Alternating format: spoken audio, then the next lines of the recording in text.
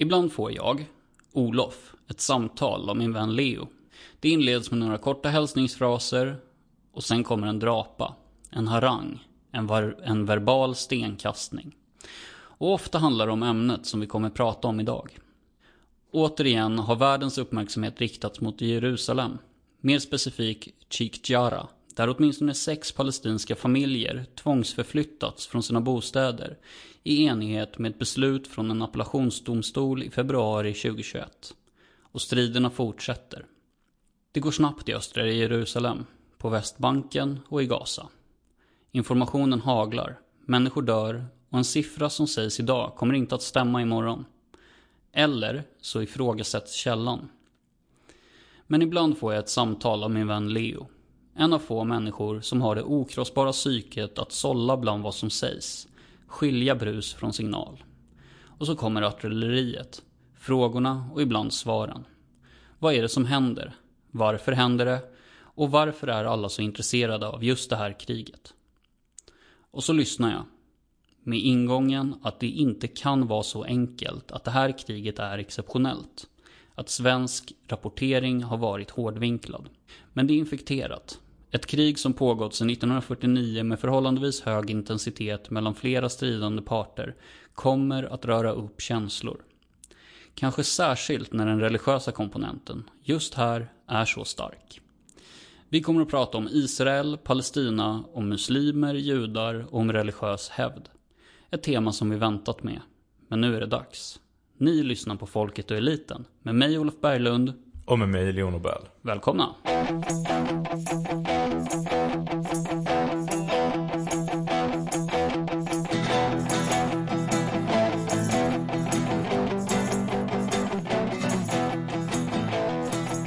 Vi är tillbaka. Första inspelningen i det nya formatet. Precis. Det ska bli lite spännande. Ja. Jag har gjort på något annat typ av sätt här. Exakt. Som ni hörde så fick vi en inledning där av Olof Berglund. Stämmer. Ja. Och det var, du pitchade den här idén ungefär 5 minuter innan vi spelade in. Ja. Inte 5, en halvtimme kanske. Men det är... Vad är tid? Ja, tanken är då att vi ska spela in intron till den andres tema. Just det. Och det tycker jag var en jättekul idé. Först blev jag lite irriterad för att du fuckade hela mitt upplägg på inledning. Det var lite kuppartat. Men det blir säkert skitbra. Men det är så intressanta grejer sker. Ja. Hur är läget med dig? Jo, men det är ganska bra. Jag har haft en lite hektisk morgon. Dels så var jag tvungen att fucka din inledning. Ja. Så jag har lagt lite tid på det. Nej, men men det är ganska bra. Jag har ägnat en del tid åt att förbereda mig inför det här avsnittet. Jag har ju genomfört en flytt, som du känner till. Vi sitter i din nya lägenhet. Vi sitter i vår, vad blir det, 4:e eller 5:e studio under det här dryga året som vi har hållit på. Ute i närheten av en ambassad, kan man säga så. Ja, just det. Så det ger väl någon slags internationell känsla till den här podden. I närheten av Stig Larsson också. Oj, nu vet alla var jag bor. Jag kanske har sagt vart jag flyttat. Det spelar inte så stor roll. Jag bor på Stora Essingen i Stockholm nu. Ja. Hur är du själv? Jo, det är bra faktiskt. Solen skiner. Jag är enligt uppgift somrigt klädd. Ja, det är du verkligen. Det är väl bra, helt enkelt. Härligt. Vi ska prata om de nya, vad ska man säga, den eskalerande stämningen i Mellanöstern idag. Ja, men exakt. Ja. Vi pratar såklart om Nagorno-Karabach. Exakt. Nej, vi ska prata om Israel-Palestina om om det inte skulle ha framgått av inledningen. Jag tänkte börja med lite ganska ledande frågor till dig. Spännande. Tycker du att oppositionen till Bashar al-Assad i kriget i Syrien rättfärdigar användandet av kemiska vapen mot civilbefolkning av Assad? Ja. Okej. Svaret är förmodligen nej. Ja, men du ställde en ledande fråga, så jag var det var smashläge för att du skulle svara tvärtom. Nej, det är såklart att de inte gör. Nej. En annan ledande fråga då är det faktum att Islamiska staten hade ett militärt underläge mot befrielsearméerna som besegrade dem försvarar det deras brott mot mänskliga rättigheterna? Och nej, svarar jag då. Såklart inte. Och grejen är ju att det här är ju helt självklara frågor såklart.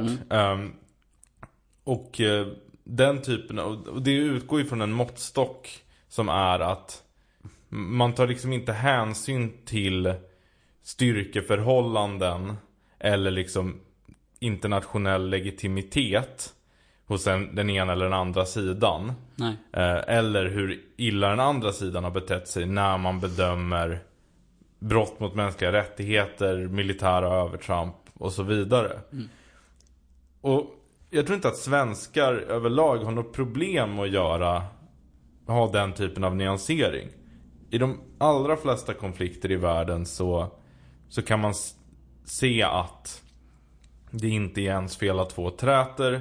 Man kan se övergrepp från båda sidor. Snarare är det ju mer, kan man säga, att det brist på ställningstagande i de allra flesta militära konflikter. Ja, för all del. Frågar du mannen på gatan vad den tycker om, ja men låt säga Nagorno-Karabach, Kashmir, Jemen, så kommer svaret antingen vara jag har inte så bra koll eller krig är hemskt, alla verkar vara dumma. Alltså, mycket så var inställningen till kriget i Syrien. Det var få som ens orkade sätta sig in i vad som skulle vara bäst för landet eller liksom vilka sidor som hade begått vilka övergrepp, för att det var bara sånt enormt krigshelvete. Så man har inga problem att göra det förutom då en specifik konflikt. Vilket då just är konflikten på Nordirland. Nej, Israel-Palestina såklart. Ja. Jag vet inte, tramsigt humör. Nej, men där kan man inte det. Utan som du vidrörde i inledningen så är den här konflikten otroligt uppmärksammad.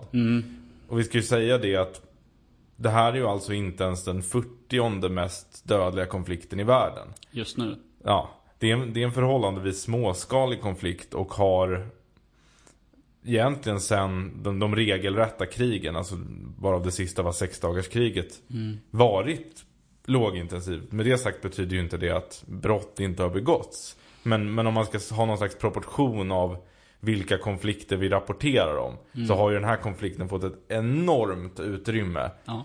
Det finns alltså krig och konflikter som vi inte ens känner till, som är mer dödliga än Israel-Palestina. Burma, va? Säkerligen, nu fick väl i och för sig den fick inte så mycket uppmärksamhet. Nej, inte som Israel-Palestina. Nej, men alltså om vi tittar på proportionerna så är väl det en av de, jag tror att det är typ en av de 5 mest dödliga i världen för tillfället. Ja, nej. Och Nagorno-Karabach som jag tidigare nämnde, det är ju en typisk sån konflikt där man hade kunnat önska sig att Sara Larsson tog ett ställning. Men den här frågan är ju liksom, alltså jag tror nästan att det, nu har inte jag någon empiri på det här, men att efter USA så är det liksom, det rapporteras mest om utrikespolitiskt, eller man ska säga, är Israel och Palestina. Ja, krig och konflikt i alla fall. Är det ju tveklöst det. Ja, jo, exakt. Ja, det är möjligt. Men det är så här, fan, hur mycket har man om, kanske Ryssland. Ja, nu blir det bara spekulation. Den har, det rapporteras väldigt, väldigt mycket om den, och den är väldigt, väldigt polariserad. Och det finns ingen konflikt där folk är så benägna att sätta på sig en lagtröja. Nej. Och heja på den ena sidan. Och det tycker jag är väldigt märkligt, för att just den här nationella konflikten är ju mycket, mycket mer komplex än ganska många andra. Jag tänker att det är därför som den är så lätt. Man kan göra den väldigt lätt. Ja. Det är svårare att göra mindre komplexa krig. Du får gärna utveckla lite där. Men jag tror så här att när någonting når en viss fas, eller en viss storlek kanske, eller magnitud av komplexitet, om vi säger så slutar folk försöka. Ja, just det. Och då kan man gå ner till stora vapen och folk som kastar sten. Just det, nu är det inte så. Nej. Det är verkligen så att det är Hamas som styr på. Men om man då kan man bli så här lite apstadietänkande. Om vi tittar på någon mindre, jag har inget färskt i huvudet. Ja, men Nagorno-Karabach då. Där är det ganska lätt att se vad det är som händer. Och där också säga att okej, det här är lite så. Och då var lite mer nyanserad. För all information, alltså precis som jag sa i inledningen, det är så jävla mycket text och information att ta till sig om men den här delen av världen. Ja, men det kanske kan stämma. Det går ju att bygga ett väldigt starkt case för båda sidor genom att använda olika historiska argument eller oförrätter. Absolut. Jag tänkte att vi ska avsluta den här avsnittet med att fördjupa oss lite i varför svenskar beter sig som de gör i just den här, varför vi bryr oss så mycket. Men vi kan ju börja med att först faktiskt prata om själva konflikten.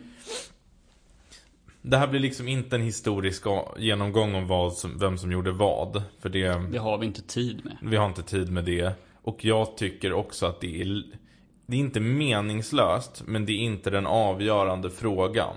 Jag har en ganska enkel syn på nationellt självbestämmande. Okay. Och det är så här, när ska ett land få bildas? Eller när ska en grupp få ha autonomi över ett geografiskt område? Och för mig är det 3 komponenter egentligen som ska uppfyllas.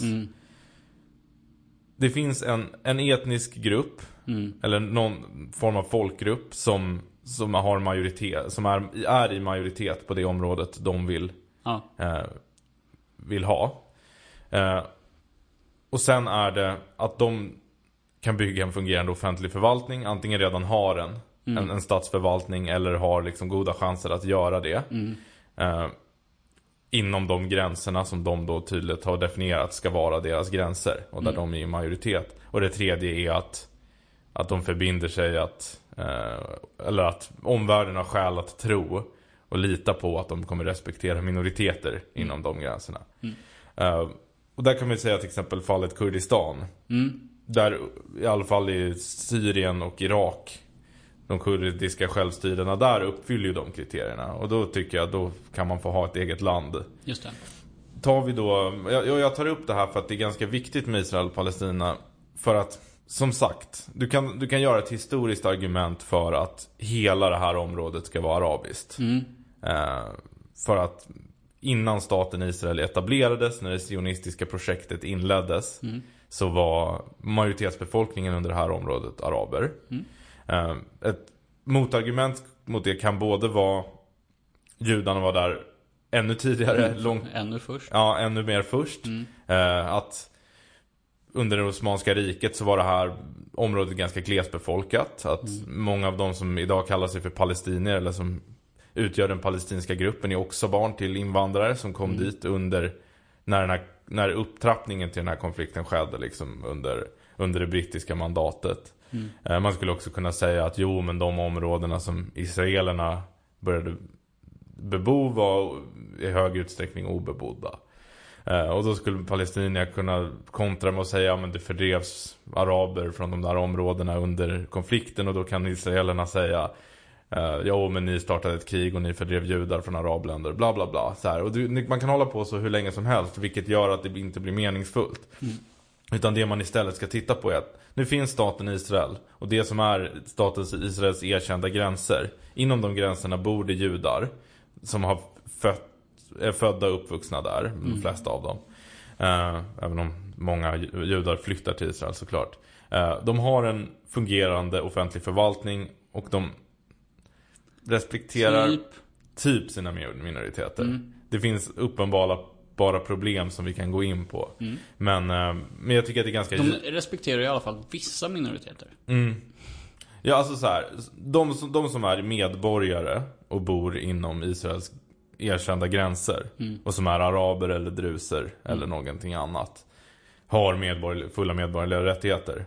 Det enda egentligen avsteget från det som jag kan se, det är ju den här så kallade nationalstatslagen som då slår fast att Israel, jag kommer inte ihåg den exakta formuleringen, men det är typ att så här, makten ska utgå från det judiska folket och inte från det israeliska folket. Vilket ju är en märklig formulering, en sekulär demokrati. Men utöver det så har de liksom rent juridiskt de har rösträtt och liksom har samma rättigheter som judar. Men sen sker det ju också såklart diskriminering utöver det. Men på det stora hela så skulle man kunna jämföra deras ställning kanske med afroamerikaner eller en minoritet. Det är klart det finns enorma skillnader, men en minoritet. Ja, men alltså det finns ju vissa särlagstiftningar. Gör det utöver nationalstatslagen? Det finns väl lagar om Tempelberget till exempel? Jo, men det alltså de som bor i östra Jerusalem är ju inte israeliska medborgare. Nej. Ja, alltså om okay. det är ju den skiljelinjen man måste dra. Och det kommer vi ju komma in på också. Då kommer vi till det. Ja. Men för att återgå till själva den nationella frågan. Jag tycker att Israel har rätt till området inom de erkända gränserna. Alltså inte Västbanken, Gaza. Inte Västbanken, Gaza. Och östra Jerusalem är väl lite knepig, men det kan vi prata mer om. Sen har vi då den palestinsk-arabiska gruppen som då alltså är i majoritet i Gaza, Västbanken och östra Jerusalem. De är ju som sagt såklart de är i majoritet i de områdena, vilket gör att om de önskar ha en självständig stat där så borde de få det. Fungerande förvaltning, sisådär. Palestinska myndigheten är ju de som kontrollerar Västbanken. Och där finns det ju det så kallade Osloavtalet som slöts 2002, tror jag. 4 tror jag. Nej, nu snackar jag helt skit. Det är mycket tidigare. Det slöts 93 efter första intifadan. Och sen var det tänkt att löpa i 5 år och bytas ut mot ett permanent avtal, men det har aldrig gjorts. Så det är fortfarande det som ligger på bordet, men det går ju i alla fall ut på att palestinierna ska bygga upp en fungerande statsapparat och stegvis få kontroll över Västbanken, och då var det ju tänkt även Gaza. Och det där avtalet har inte respekterats från någon sida egentligen fullt ut, vilket är djupt sorgligt. Men det är i alla fall, i grunden är det min utgångspunkt. Israelerna ska ha rätt till, alltså det är basically tvåstatslösningen egentligen. Och jag vet att den är lite knepig geografiskt. Men alla andra lösningar är sämre. Och min hållning är att alla som motverkar tvåstatslösningen ska fördömas. Och fördömas i proportion till liksom skalan av deras övertramp. Nu är det utrett. Ska vi prata lite om det som sker nu? Ja. Vad är det som sker nu? Ja, alltså var inne lite på det. I februari så kom det ett domslut om att man i 2 eller 3 etapper skulle tvångsförflytta ett gäng familjer. Palestinska familjer från östra Jerusalem i det här området då, som jag försökte uttala, men Chikchara. Ja. Människor som har bott där i flera generationer, hela den biten liksom. Och att bosättarna ska få ta deras plats. Eller hem. Och det som bakgrunden, för det där är ju i grunden en juridisk konflikt. Men det är alltså den är lite märklig för att grejen är så här, att när Jordanien tog över Västbanken och östra Jerusalem under på 40-talet innan då israelerna tog tillbaka det i 6-dagarskriget, så konfiskerade man judisk egendom. Judar fick inte äga någonting. Så att de här husen har då alltså ägts av judiska familjer tidigare. Innan 47. Eller 48 eller vad det är. Och av de fastigheter som man tog så var det några som blev tillföll. Några liksom bara redistribuerades, alltså exproprierades och gavs till arabiska familjer. Medan andra förvaltades av den jordanska staten och hyrdes ut som liksom, ett statligt hyresbolag typ. Och de här som har liksom getts till arabiska familjer, de kan man inte överklaga, utan den äganderätten respekteras fortfarande av Israel. Men det gäller inte de som jordanska staten hyrde ut, utan kontrakten har typ löpt på och nu har de gått ut. Vilket gör att israeler som då har någon slags, vars familj har ägt de här tidigare, kan driva ett rättsfall om att få ta över de här fastigheterna. Och problemet är väl att det inte riktigt finns någon lagstiftning från andra sidan, alltså för palestinier att de kan göra samma sak. Och det är ju såklart orättvist. Och jag tycker också att det är väldigt märkligt. Återigen de här historiska claimsen. Det är bara så att de bor där nu, låt dem bo kvar. Men det är ju det som kickade igång det här. Och sen hade vi då... Ja, sista fredagen på Ramadan så var det ju vid moskén Al-Aqsa. Det var lite stökigt. Det var, låt oss kalla det för stökigt. Fan. För här börjar ju den andra konfliktlinjen träda fram. Det är ju också ett misstag som människor gör när man pratar om Israel och Palestina. Att man ser det här som antingen en konflikt mellan liksom två stater basically, eller två makter, eller då som någon slags folkmord eller etisk rensning, som är, alltså det är liksom outrageous att kalla det för det. Men där det liksom Israel bedriver krig mot palestinier.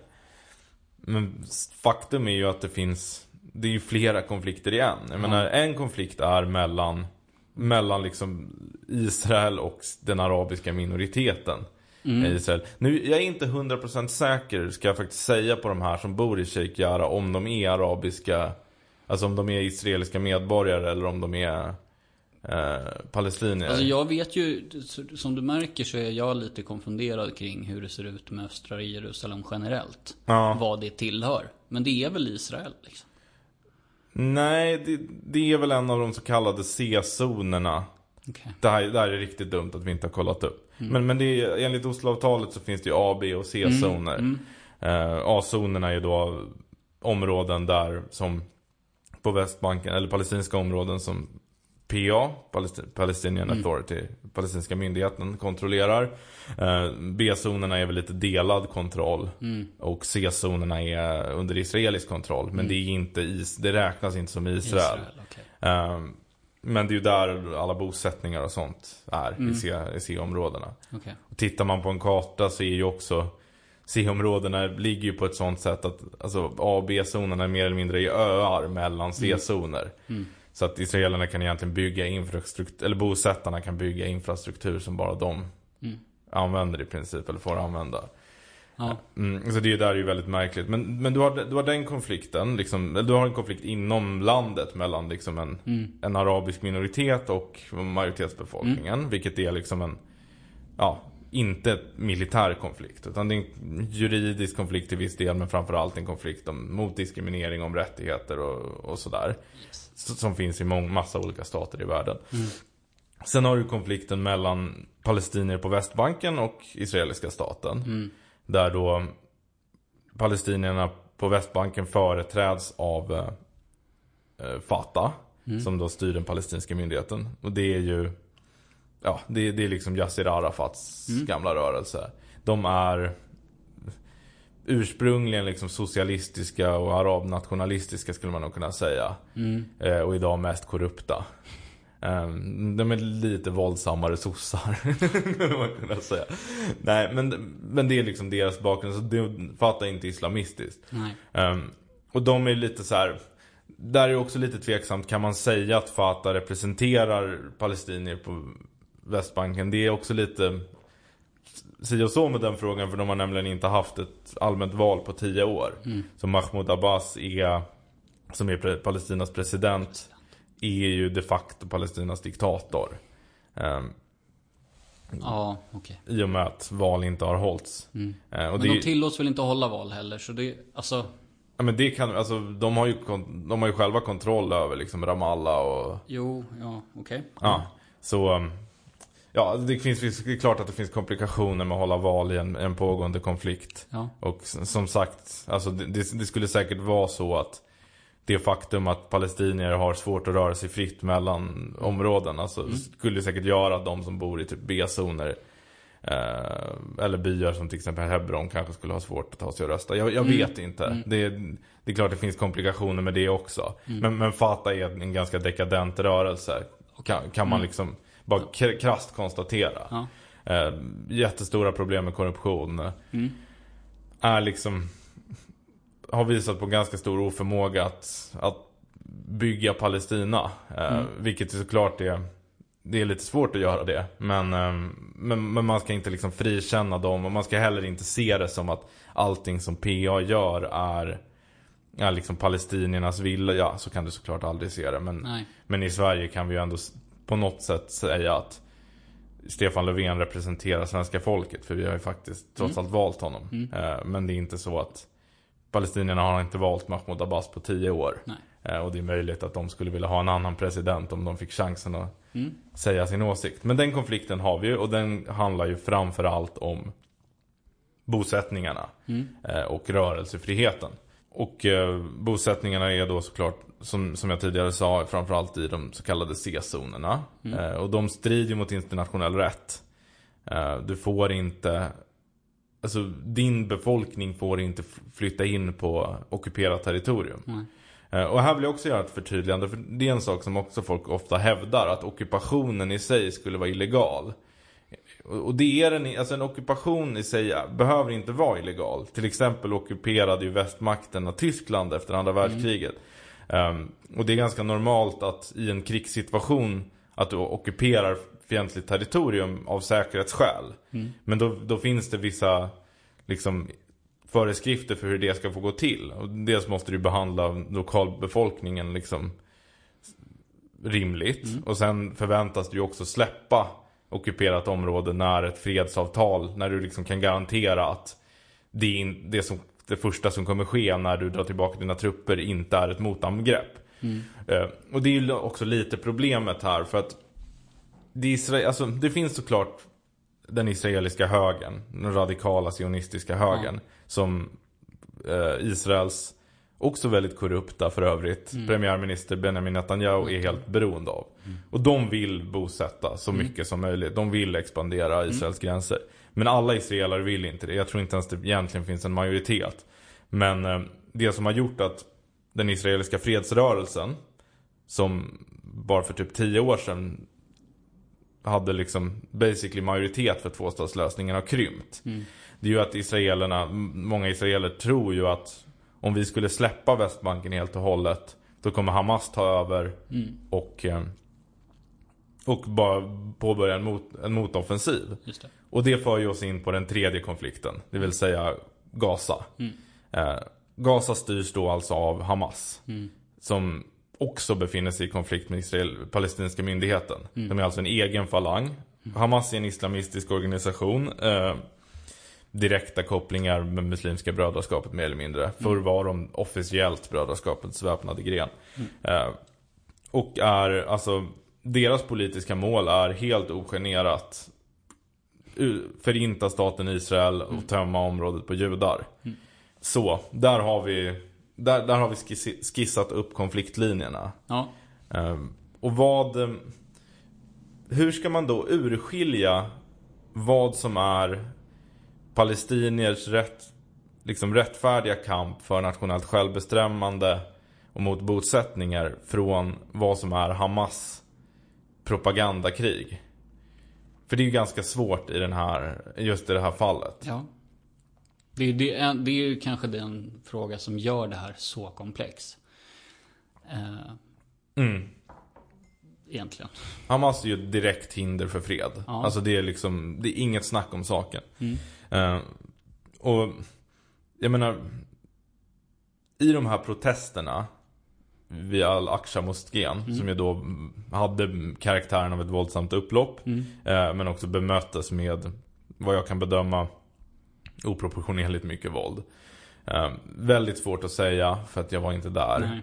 Och all information om det här man får är vinklad åt det ena eller andra hållet.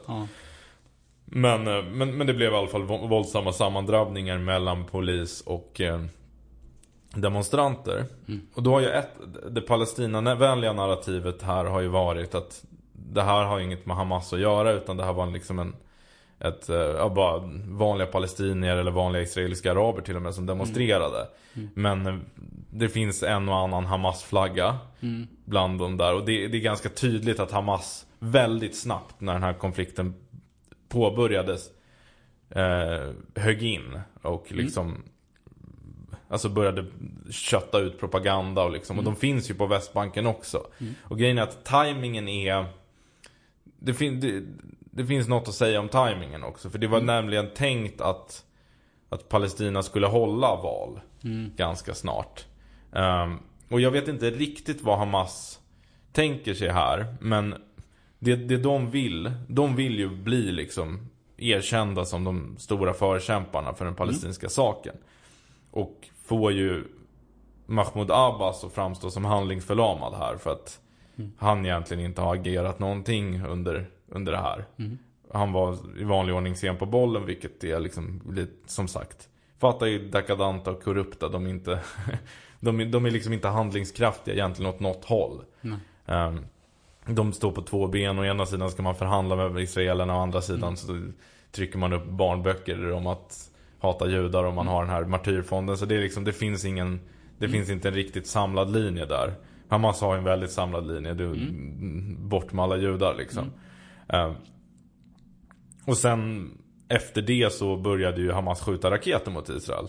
Vilket Israel svarade på med drönarattacker med civila offer som följd. Och av den palestinavänliga sidan är ju något som ofta lyfts att dödsfallen är många fler på den palestinska sidan än på den israeliska. Och det stämmer ju absolut. Alltså om man räknar från efter den andra intifadan. För under den andra intifadan tror jag att det var ganska lika eller till och med mer israeliska dödsfall.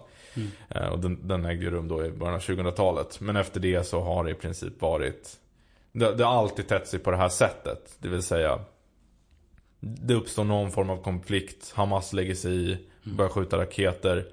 Israel desarmerar de flesta av de här raketerna. De som slår ner dödar en handfull civila möjligtvis som mest, men oftast inte så många, i och med att Israel har liksom raketlarm, skyddsrum och den här Patriot-systemet tror jag det är, som de har köpt från amerikanerna, som typ skjuter ner raketerna i luften.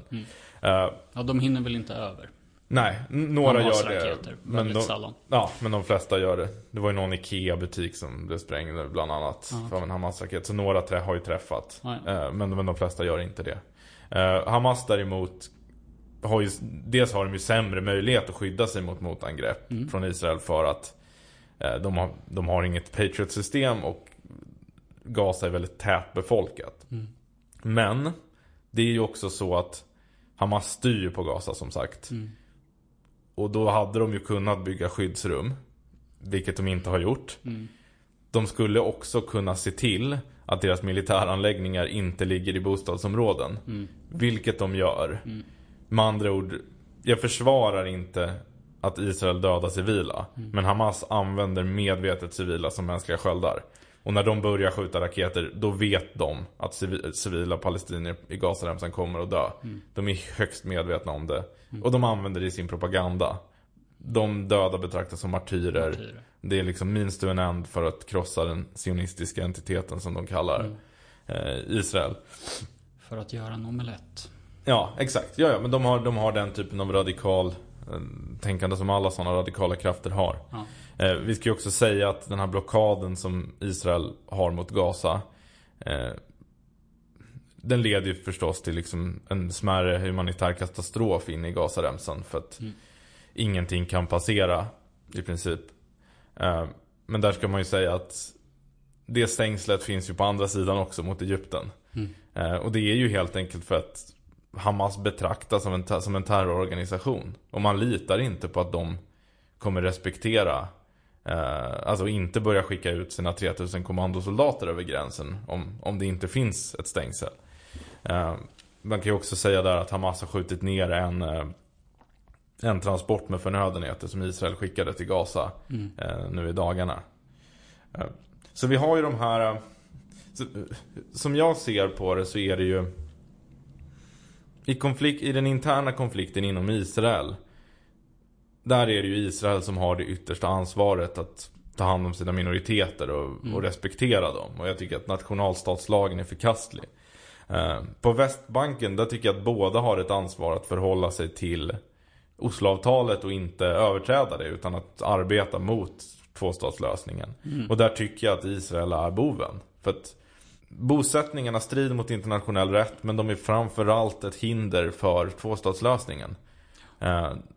Sen, där kommer alltid det här argumentet. Araberna har blivit erbjudna tvåstatslösningen flera gånger.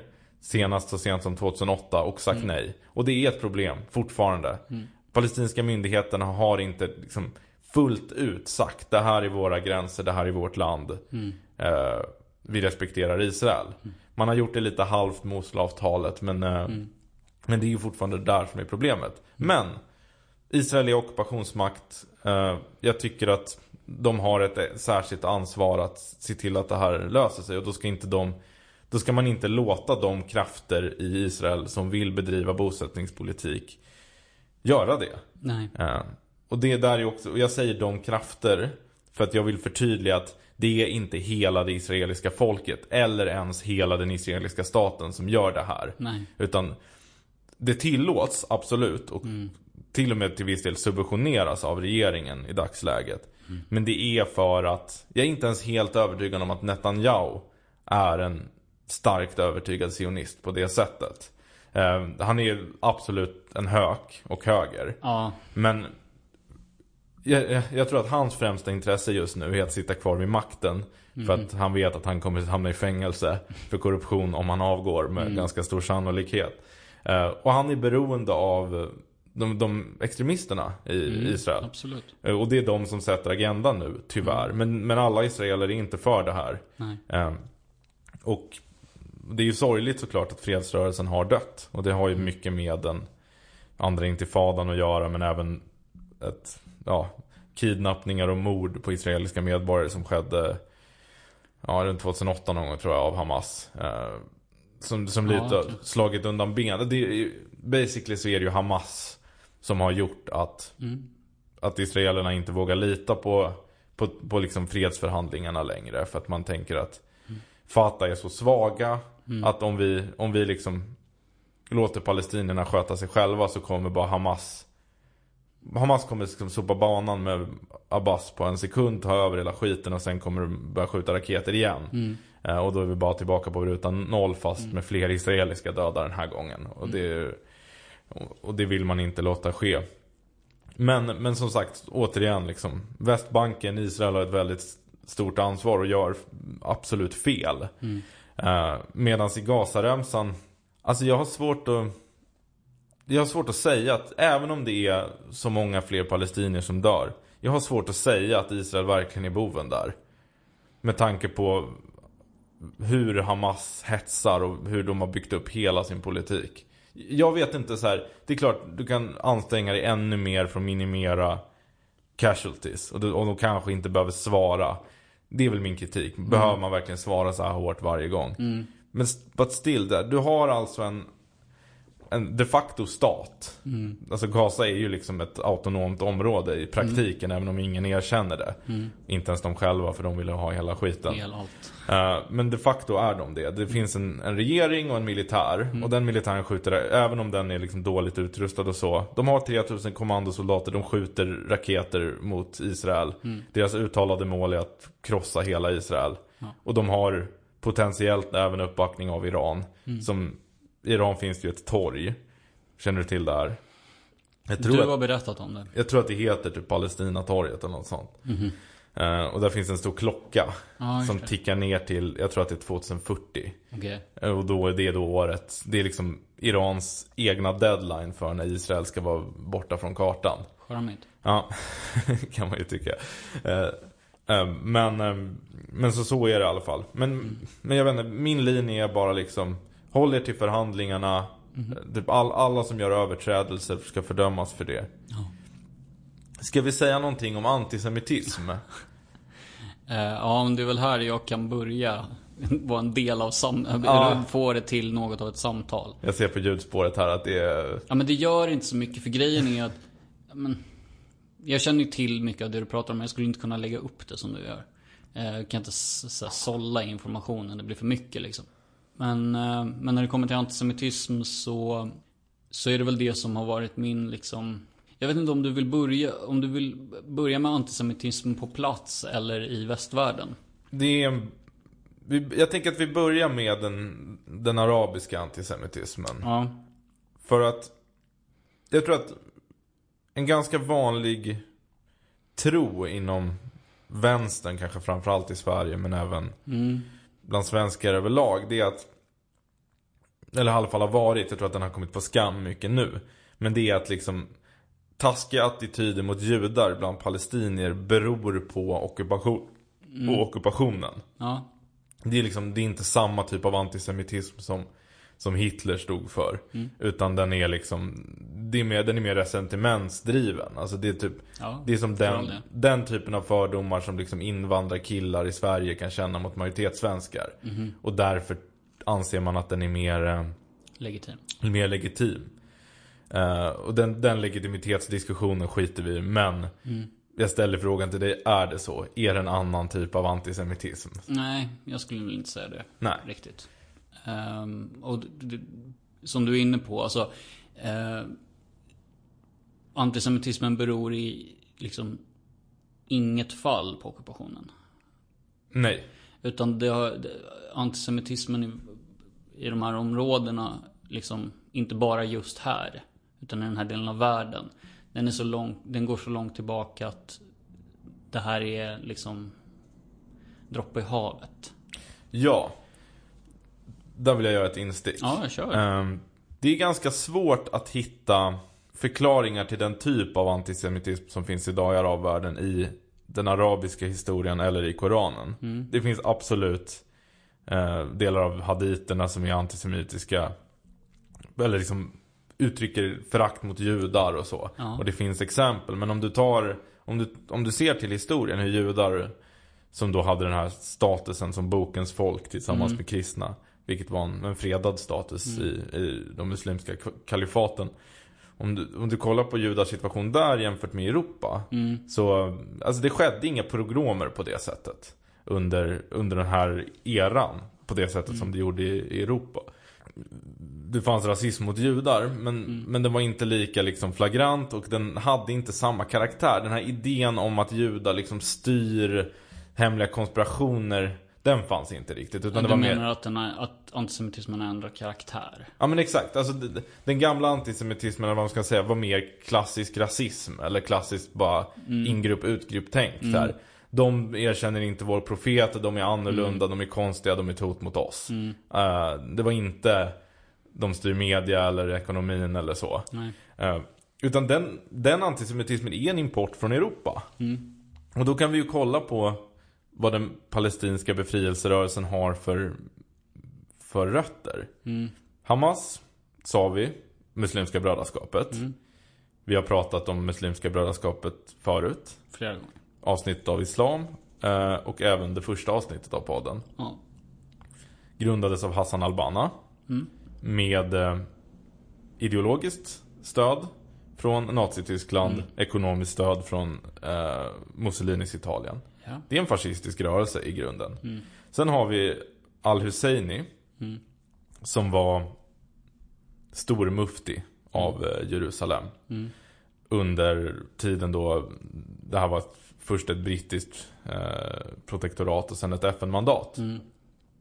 Han grundade egentligen det var egentligen han som kom på idén om en palestinsk befrielserörelse. På den tiden var det ju inte så himla mycket, det handlade inte supermycket om att palestinierna var ett folk och så, för om man kollar på det historiskt så är egentligen liksom, alltså sunniter i typ Jordanien, Libanon och i Palestina då ungefär samma grupp liksom. De pratar ungefär samma dialekt av arabiska och har ungefär samma kultur, skulle man väl kunna säga. Så det har inte så här, det har aldrig existerat en palestinsk stat egentligen. Däremot är det område som kallas för Levanten av europeer och Sham av araber. Det vill säga typ Stor-Syrien. Något av en gemensam historia. Och det där området skulle man också kunna dela upp i två. Alltså Syrien och sen Stor-Palestina kanske. Men i alla fall, han var ju den drivande där. Och alla kan googla stormuftin av Jerusalem, Adolf Hitler, så kommer ni få upp bilder på två kompisar som sitter och ler mot varandra. Och det var de också. Stormuftin det finns väl historiska belägg för det. Ja, han uppträdde ganska ofta i sina tal med SS-uniform. Han ledde en muslimsk SS-brigad i Bosnien. och han gjorde sig skyldig till pogromer mot judar i Israel. Så med andra ord, antisemitismen kom in i arabvärlden till väldigt stor del via Europa. Och sen har den stannat där. De har aldrig gjort upp med det här. Och Israel-Palestina-konflikten håller det här vid liv i och för sig. Men om du tittar på hela arabvärlden och du tittar på araber i Malmö. Några av dem är såklart palestinier. Men många av dem är inte palestinier. Nej. De har liksom egentligen ingenting att vinna och förlora på den här konflikten. Hur kommer det sig? Kan det verkligen bara vara den här småskaliga konflikten som alltså har skördat 5000 människoliv på 12 år som gör att antisemitism är fortsätter vara en dominerande idé i typ större delen av Mellanöstern? Du svarar ju på frågan själv liksom. Alltså, nej, såklart. Nej, så är det ju inte. Men ska man då betrakta Mellanöstern, alltså den här delen av Mellanöstern, som en förlängning av andra världskriget? Alltså på sätt och vis kan man ju göra det. Alltså det är ingen... Alltså inget av det här hade ju skett utan andra världskriget egentligen. Alltså de islamistiska rörelserna, i alla fall brödraskapet och även till stor del de panarabistiska rörelserna, som sagt, de hade kopplingar till nazisterna och fascisterna i Europa. Och den judiska staten hade aldrig grundats utan förintelsen. För det är ju en till sak man kan säga. Jag vill inte gå in så mycket på de historiska argumenten. Nej. Men jag erkänner ju det, att hur man grundade staten Israel var väldigt märkligt. Det är väldigt märkligt att säga, nu ska vi återvända till det här landet som vi bodde i för aslänge sedan och bygga en stat där, när det redan bor människor där. Även om många av de människorna hade kommit dit nyss, precis som judarna, eller om många av områdena man bosatte var obebodda. Ja. Så är det liksom, det är bäddat för konflikt. Och det är därför jag är emot alla typer av såna här repatrieringsidéer överhuvudtaget. Alltså så här, det här skulle hända om rastafarianerna fick som de ville också. Om de skulle åka till massa slavättlingar i Västindien skulle åka till Etiopien och bara bygga en stat. Det skulle bli krig med etiopierna. Ja. Most likely. Så att det var... Men det är väl också komponenten att där judar kommer det vara krig. Alltså på riktigt. Det är därför jag blir också så här lite modfälld, att nej, men de kan inte vara här och de kan inte vara där. Vi kan skicka dem till Vietnam. Nu var det ett jättedåligt exempel. Men alltså, det spelar ingen roll var. Och det beror på antisemitism då, menar du? Ja, och sen var den kommer ifrån. Alltså, oavsett om det är lizard people styra media konspirationer eller resentimentdrivet liksom revanschistiskt krig som pågår, eller liksom så kommer folk alltid att vända sig mot judar. Ja, det är ju tyvärr så. Det är ju frågan om hur man bekämpar antisemitism är mycket större än det här. Men jag tror ju ändå att, alltså, för att återgå lite till hur konflikten uppstod. Alltså, det var en lite konstig lösning det här. Och man ska ju också säga det, att i början av 1900-talet, sionismen som rörelse, den hade inte liten. Ja, den hade inte, det var framförallt, det var några väldigt övertygade, alltså det var en ganska konstig rörelse, för å ena sidan så hade den ganska mycket stöd bland väldigt rika judar. Att det var liksom några profilerade väldigt framgångsrika personer som drev det här projektet. Men sen fanns det ju också de här som var lite vänsterlutande, liksom nybyggar kibbutzgänget.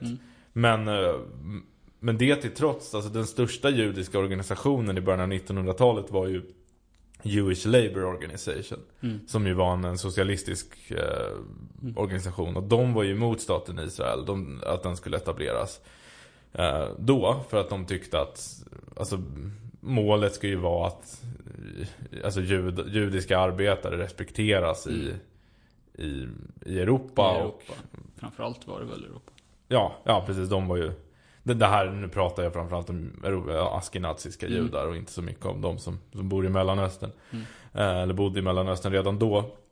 Men de hade ju mer klassiskt socialistiskt program. Och alltså vänsterrörelsen, det var ganska många judar i den i början av 1900-talet. Ja. Leo Trotsky, Rosa Luxemburg, Karl Marx. Ja, men ganska långt in på 1900-talet. Ja, men det var ju såklart förintelsen som var turning pointen. Att väldigt, väldigt många judar började känna att vi kan inte stanna i Europa efter det här. Och det är ju fullt förståeligt.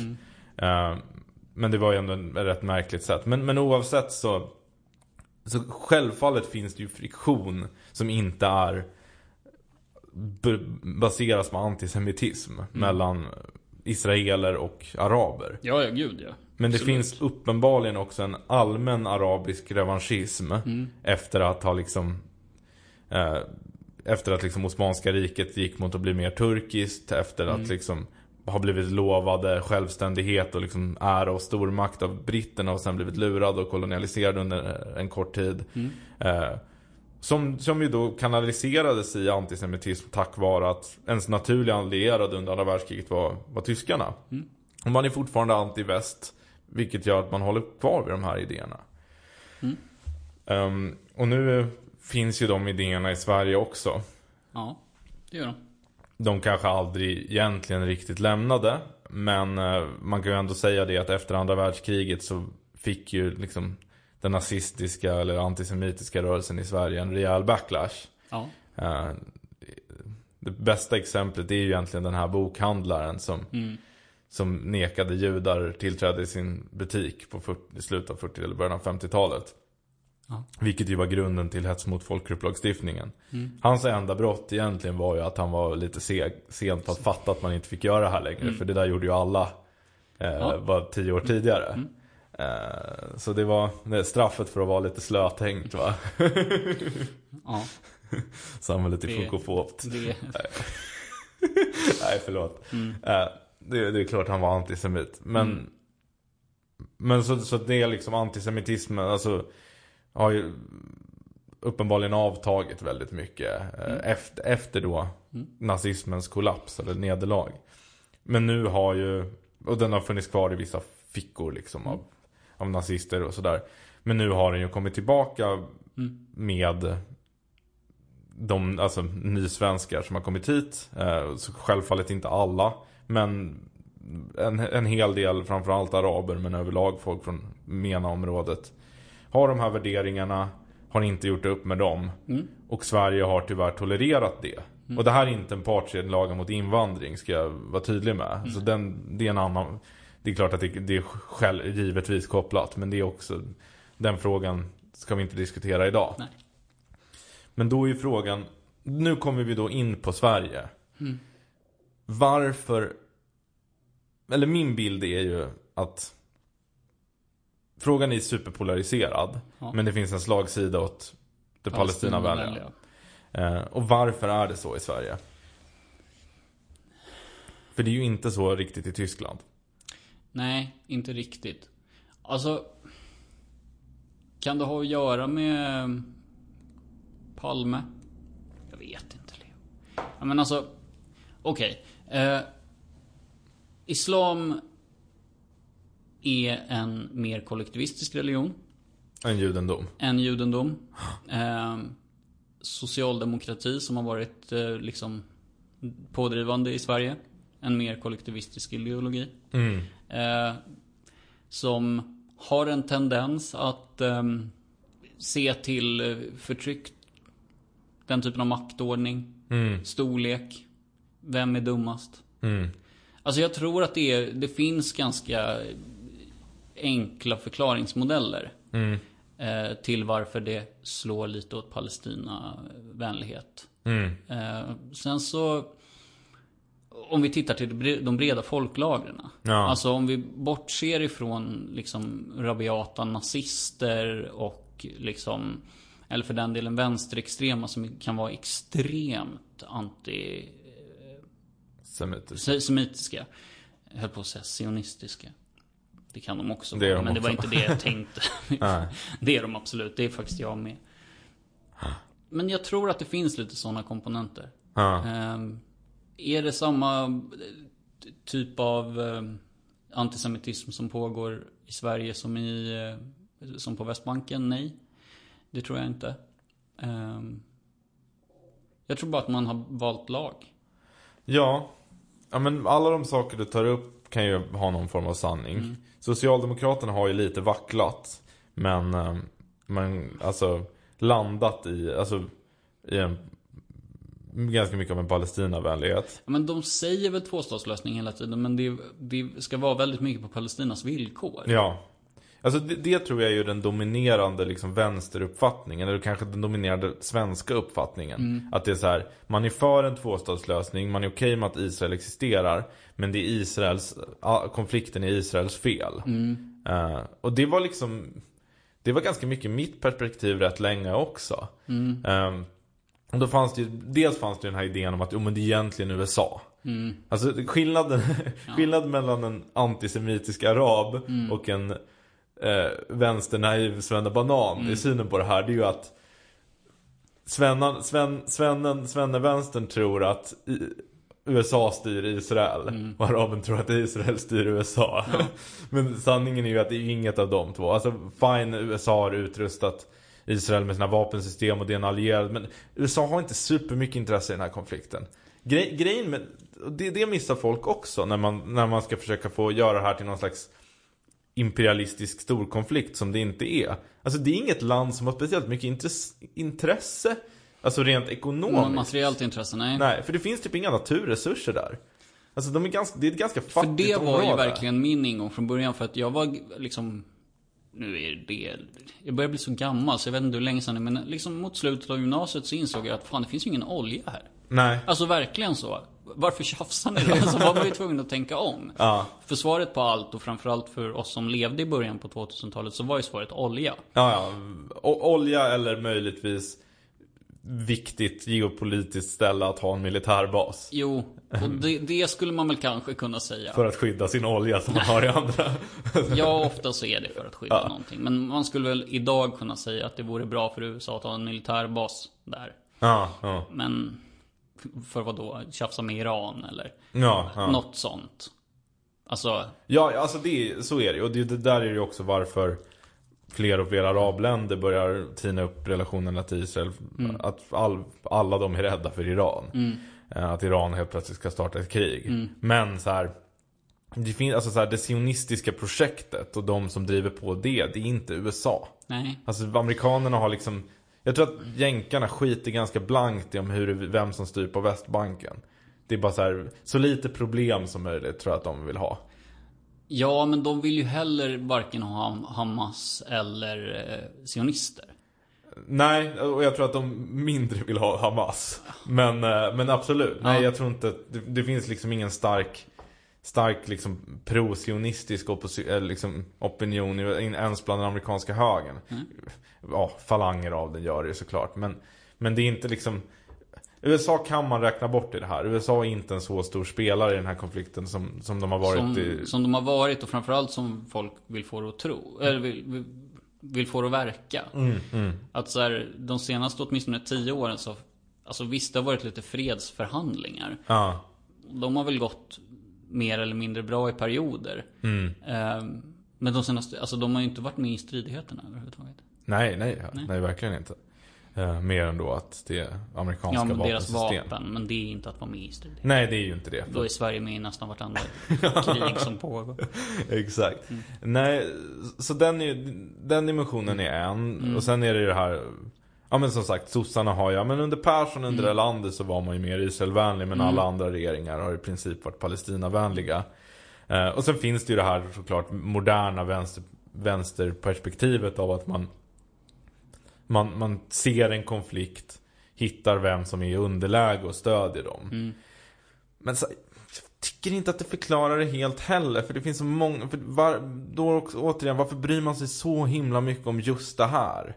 Och jag vill heller inte säga att det är liksom att svenska folket är liksom latent antisemitiskt, för det upplever jag inte att folk är. Alltså jag kan uppleva att folk som är palestinavänliga omedvetet kan liksom hamna i lite sådana tankemönster. Men det är inte liksom, det är inte att de går runt och har ett konspiratoriskt tänkande. Så det är klart att det finns vissa, som du säger, liksom mer extrema, men bara så här, Jag menar när Sara Larsson twittrar om det här. Jag tror inte att hon... Men det där måste man koppla bort i de här sammanhangen, tycker jag. Alltså jag tror inte att... För att det där är bara signalera. Jo, okej. Sara Larsson var ett dåligt exempel. Men jag förstår vad du menar. Jag förstår vad du menar. Alltså, om man tittar till ens vänner på gatan idag, så är inte det en person som går med ett liksom resentimentsdrivet. Men den tänker inte, vad har mina problem i livet för relation till judar, till världsionismen och... Nej, verkligen inte. Nej. Alltså,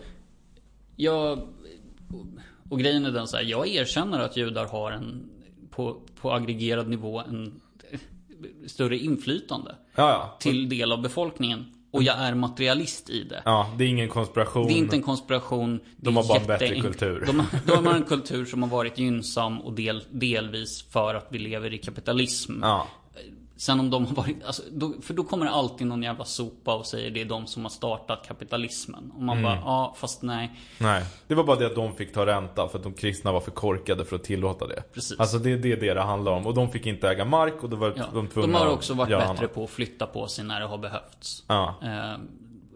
På det sättet så har vissa framförallt nordeuropeiska kulturer har varit sämre på att flytta på sig om någon skit har hänt. Vilket har gjort att de har kunnat bygga upp och sådär. Det här är inte det vi ska prata om. Nej. Men däremot så finns det antisemitism bland vanliga Svenssons. Och sen så, vad är en vanlig Svenssons? Men alltså det som, jag tror att jag har berättat om det i podden också. Jag har suttit på mer än en fest där det är någon som liksom sluddrar fram hur judarna styr världen till slut. Och så kommer det någon apologet och säger det han egentligen menar är, och jag bara nej. Alltså det där finns. Och jag har stött på det inte bara bland liksom fulla bänga snubbar på svartklubbar. Men det är en del gånger där också liksom. Utan så här, ja men liksom lite fansittery mot så här, ja men ni vet att man måste göra det här och det här och man bara, jag tror att det finns. Jag tror bara inte att det är så utbrett som... Nej, för det är intressant det där du säger. För när jag var väldigt vänsteraktiv, jag stötte aldrig riktigt på det där från vänstermänniskor. Det kan ju också såklart ha att göra med att den organisation jag tillhörde, Rättvisepartiet Socialisterna, var för tvåstatslösningen och hade en systerorganisation i Israel-Palestina som framförallt bestod av israeler. Och det gjorde väl att vi var lite mobbade i den här frågan. Av andra som tyckte att man skulle ha men då kan jag säga den här idiotiska socialistiska enstatslösningen som alla bara fattar inte kommer funka om du vet någonting om. Nej, och när jag har varit på utflykt i vänsterrum, om vi säger så, i lite olika sammanhang under många års tid, så har jag stött på det. Jag har gjort det. Mer eller mindre utbrett. Men alltså titta också på vilka som går in i de rörelserna. Alltså det är kollektivister. Okej, Aron. Ja, men vad fan. Men alltså jag måste kunna säga samma sak som han utan att det är han. Ja, visst. Alltså det är folk som kommer från mer kollektivistiska kulturer. Och alltså så här, om vi säger palestinier då, är mer representerade i vänsterorganisationer i Sverige idag. Absolut. Det skulle kunna säga att det har med kollektivism att göra. Och det gör det säkert att göra. Det är väl samma alltså själv. delvis, absolut. Men också såklart att vänstern har varit väldigt palestinavänlig. Men jag har en spaning jag skulle kunna göra är väl då att så här, från min tid när jag engagerade mig mycket pro-palestinskt och sådär, var väl att liksom, renodlad antisemitism, det stötte jag på från araber och nazister. Liksom, framförallt. Inte egentligen aldrig så på det sättet från liksom vanliga liksom vänstermänniskor. Återigen såklart inte alla araber, men det var liksom, det var framförallt araber som uttryckte sådana åsikter, och de kunde vara lika grova som nazisterna, typ som att Hitler gjorde rätt och sådär. Men däremot så har jag upplevt, och det kan nog vara lite av en förklaring, en slags, vad ska man säga, att det sticker i ögonen på svenskar att judar inte är offer. Att det är så här, man har det här liksom förtryck mot förtryckartänket, och sen har vi den här liksom nationella skulden över att vi var på Tysklands sida egentligen i andra världskriget. Vi har inte gjort upp med den på det sättet som Tyskland har gjort, vilket ju har lett till att Tyskland är väldigt Israelvänligt. Där det till och med finns liksom AFAiter, de här anti-Deutsche, som liksom älskar Israel lite väl mycket. Ja, men de får ju... Ja, det är en speciell rörelse. Vi behöver inte gå in på den. Men det är ett helt eget avsnitt. Men vi har inte gjort upp med det, och vi har den här skulden. Och sen har den på något snedvridet sätt gjort att det blir liksom, att det bara är så här, men för det är någonting som faktiskt är skamligt, som jag har hört väldigt många gånger. Och det är de här liksom extrema jämförelserna mellan vad Israel gör på ockuperad mark och typ andra historiska händelser. Apartheid är vanligt. Den förstår jag. Jag håller inte med.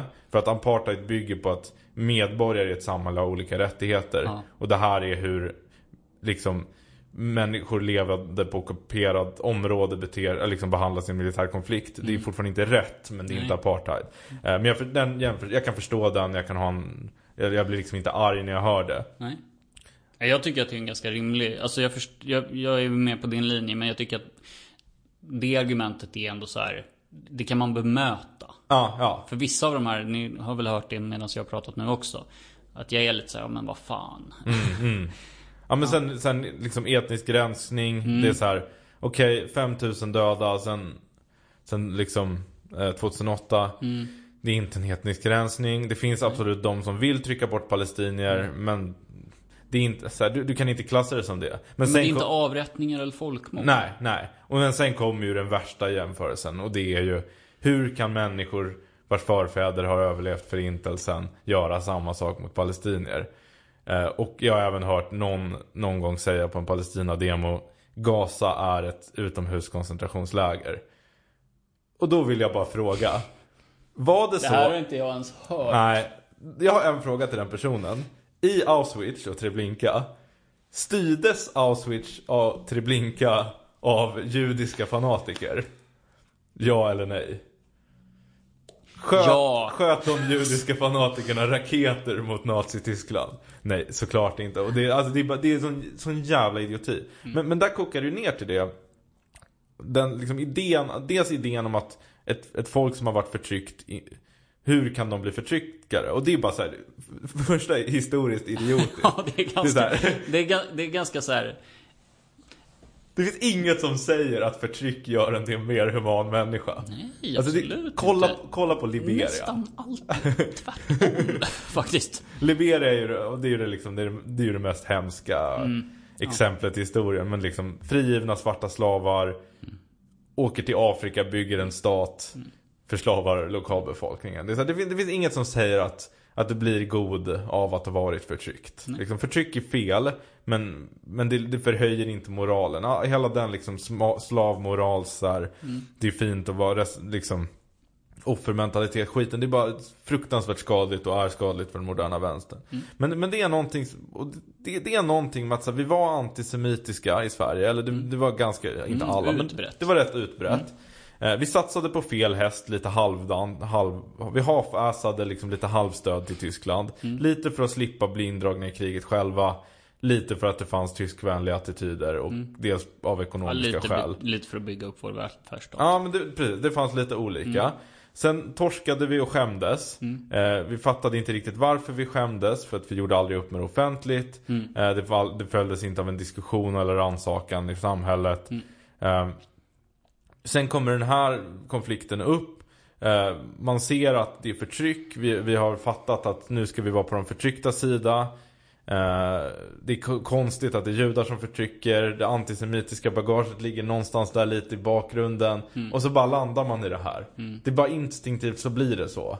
Vilket är liksom, och återigen så här, det finns massa skäl att kritisera Israel. Och jag menar, jag har gjort det i det här avsnittet. Ja, alltså, det finns fler, ska vi till. Det finns väldigt mycket så här specifika grejer som är helt sjuka som Israel gör. Ja, och Netanyahu är en skitstövel. Det är liksom... Ja, och liksom att någon om man har lyssnat på mer än det här avsnittet av vår podd, att någon av oss skulle tycka att Netanyahu är så här en bra president är rätt osannolikt. Ja, liksom. premiärminister. Men. Ja. Ursäkta. Det är så här, vad fan är man om man är statsminister? Är man president eller prime minister? Det är också för övrigt lite konstigt, för de har ju ingen kung. Men de har en premiärminister. Det kanske är därför jag tänker att det är en president. Ja, jag har faktiskt en lite slapp, men vi provar en förklaringsmodell till. Varför det blir så här. Svenskar har de senaste, låt oss säga 100-120 åren börjat låtsas som att vi inte är religiösa. Sekularismen liksom sprider ut sig. Och jag upplever, jag ska säga så här, under de senaste 5-7 åren så har det kommit lite tillbaka. Med liksom folk som så här, ja men jag är åtminstone en sekulär kristen. Jag kallar mig själv det liksom. Jag tror att Israel är så pass tätt sammankopplat med judar som grupp liksom. Palestina är inte lika kopplat till muslimer som grupp. Nej. Och att vi då tar ställning mot att vara religiös överhuvudtaget. Just det. Det skulle kunna finnas någon sån. Den är inte helt vattentät liksom. Men att det finns en lite så här, men att de fortfarande håller på med det där som vi har slutat med. Vilket vi såklart inte har. Men det ser ut på ett annat sätt i Sverige. Brasklapp, verkligen brasklapp. Men jag tror att det finns en lite sån att så här, Israel, folk pratar om att separera staten Israel från det judiska folket och sådär. Men jag tycker verkligen inte att man gör det i praktiken. Nej. Eller det gör man inte i praktiken ens från politiskt håll. Nej. Och sen så här att många palestinier är muslimer. Det pratas om det ibland, men inte på samma sätt. Och där kommer väl förklaringsmodellerna in med förtrycksordning och sådär också. Det finns en del kristna palestinier kan man bara förtydliga för. Absolut. Men majoriteten är muslimer, ja. Det är en intressant tanke. Jag kom på en tredje förklaringsmodell som faktiskt var en... Vi är inne på den tredje, jag trodde vi var på den sjunde. Ja, just det, tussande. Nej, men en av de bästa argumenten jag har läst på Twitter när jag varit ute och bråkat om det här de senaste veckorna. Och det var någon som skrev att Israel påstår sig vara en demokrati och har en väldigt hög svansföring gällande mänskliga rättigheter. Och då är det rimligt att världssamfundet ställer högre krav på dem. Okay.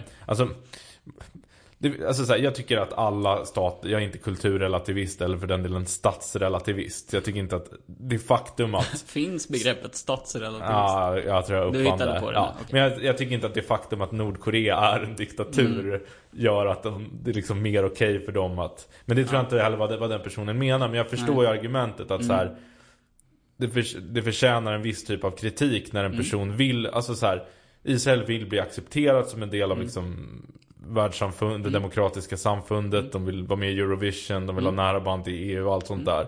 Och då ska man också kritisera dem när de inte beter sig som en demokrati. Alltså jag tycker att det där är ett jättebra argument. Alltså att man ska, alltså att man verkligen ska det. Det är ju lite som min inställning till polisen. De ska finnas, absolut. Men när de begår alltså när de gör felaktigheter så ska det utredas och det ska ställas högre krav på dem än vad det gör på citat stenkastarna. Alltså, nej, men jag tyckte att det var ett ganska bra ett bra inlägg. Och det kan ju ha någonting. För att, liksom, om vi ska kritisera Israelvännerna i Sverige, deras starkaste argument är ju alltid Israel är Mellanösterns enda demokrati. Inga arabländer är demokratiska. Och jag menar så här, så tycker jag faktiskt att nu kan man betrakta Tunisien som en demokrati. Vilket, nu är det för sig Tunisien Nordafrika, men man brukar ändå räkna in det. Ja, alltså vi måste ta tillbaka MENA från nazisterna. Ja, verkligen. Så vi använder bara det. Ja, vi använder MENA. Det är ett jätteanvändbart begrepp. Middle East, North Africa. Så det kan man invända mot där. Men också att fast det är ju inte ett argument att Israel är en demokrati. Det är ju inte ett argument mot... Det försvarar ju inte övergrepp.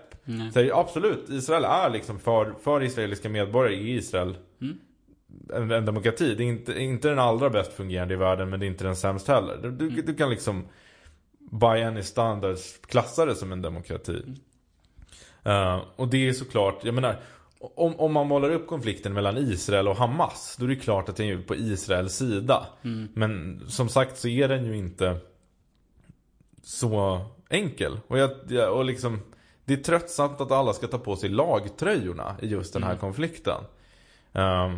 Så om vi ska sluta lite med en strimma hopp. Ja. Någonting som var väldigt ljust som jag fick höra, som jag inte kände till, som jag fick lära mig häromdagen, var att under en kort period på 2000-talet så hade Palestina en regering som inte bestod av Fatah. Utan de hade en teknokratisk regering. Okay. Jag kommer inte exakt ihåg när det här var. Jag gissar att det var när Hamas tog över, eller i någon turbulent tid där det helt enkelt behövdes en interimregering. Och en teknokratisk regering, för de som inte vet, är ju när du tillsätter en regering av experter, ofta tillfälligt i väntan på ett val eller så. Och den här teknokratiska regeringen var ju, jag menar, det finns massa problem med teknokrati och det är det är inte hållbart på lång sikt, och det är inget jag förespråkar. Jag förespråkar demokrati. Men den här regeringen av teknokrater var ändå ganska kompetent. Och under den tiden, korta tid de styrde, så alltså hade Palestina, alltså Västbanken var det väl framförallt, en tillväxt på 10%. Oj. Mycket. Ja, det är en tillväxtsiffra som Sverige bara skulle kunna drömma om. Det är en tillväxtsiffra hos ett underutvecklat land som håller på att bli ett i-land. Och det betyder ju, jag har inte fördjupat mig i det här ordentligt, men det betyder att det finns en potential i Palestina att bygga upp samhället. Så hade de haft en regering som la mer fokus på infrastruktursatsningar, på att få dit internationella företag, liksom bygga upp ett välfärdssystem, än på konflikten eller på att sko sig själva i Fatahs fall, så skulle det är därifrån egentligen fred kan komma. För jag tror inte att det finns ingen enkel lösning på den här konflikten. Utan jag tror den enda lösningen som finns, det är liksom fortsätta fredsförhandlingar och sen en kontinuerlig förbättring av levnadsvillkor för palestinier. För då kommer det komma till en punkt, om det då är liksom ett givande och tagande mellan liksom en kompromissvillig israelisk regering som är beredd att dra tillbaka bosättare som är liksom långt in på Västbanken. De som är just vid gränsen kommer nog bli svårt. Man kommer nog få dit... Ja, jag tror att palestinierna kommer få nöja sig med ungefär 95% av landområdet av liksom praktiska skäl. Men att man utgår från det, och sen, för att då parafrasera Golda Meir som var socialdemokratisk israelisk premiärminister, hon sa ju det: fred kommer komma med araberna när de lär sig att älska sina egna barn mer än vad de hatar judar. Och det är ett spetsigt uttalande, men det finns en sanning i det.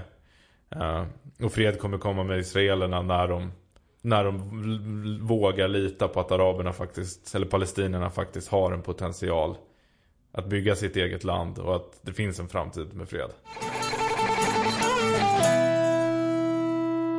Ja, men då har ni lyssnat på 47 avsnittet av Folket och Eliten. En drapa, som jag kallade det i inledningen. Men det är det värt. Så, nu har vi löst konflikten då. Nu är den klar. Nu går vi vidare till nästa sak. Nästa vecka Baskien. Ja, precis. Finns Baskien fortfarande. I det här lite nya formatet då. Med ett ordentligt genomarbetat tema. Avsnitt lite drivna då och då. av lust och vision. Ja, precis. Inte av att prata om vad Filip Boström har satt för krav på Stefan Löfven i förhållande till Annie Lööfs uttalande om att inte jobba tillsammans med Nooshi. Du vet. Ja. Hela den tjofräsen. Nej, men vi kommer att fortsätta med det här formatet, att vi släpper lite mindre ofta men lite mer genomarbetade avsnitt. För er som inte hörde slutet på förra. Följ oss gärna på internet. Folket Eliten Instagram, Folket och Eliten på Facebook, förmodligen bäst. Eller så kan man gå in och tjafsa med dig på Twitter @stormklocka. Ja. Och nu när vi inte släpper regelbundet, vill ni veta när avsnitten kommer, prenumerera i er poddapp. Precis, och sprid gärna. Ja. Alltså både word of mouth och bara pumpa ut till era kanaler. Om ni tycker att det är värt att lyssna på. Men om ni lyssnar nu så tycker ni väl att det är värt att lyssna på oss. Ja, förmodligen. Fortsätter med det här, så hörs vi när vi hörs. Det gör vi. Take care. Ciao.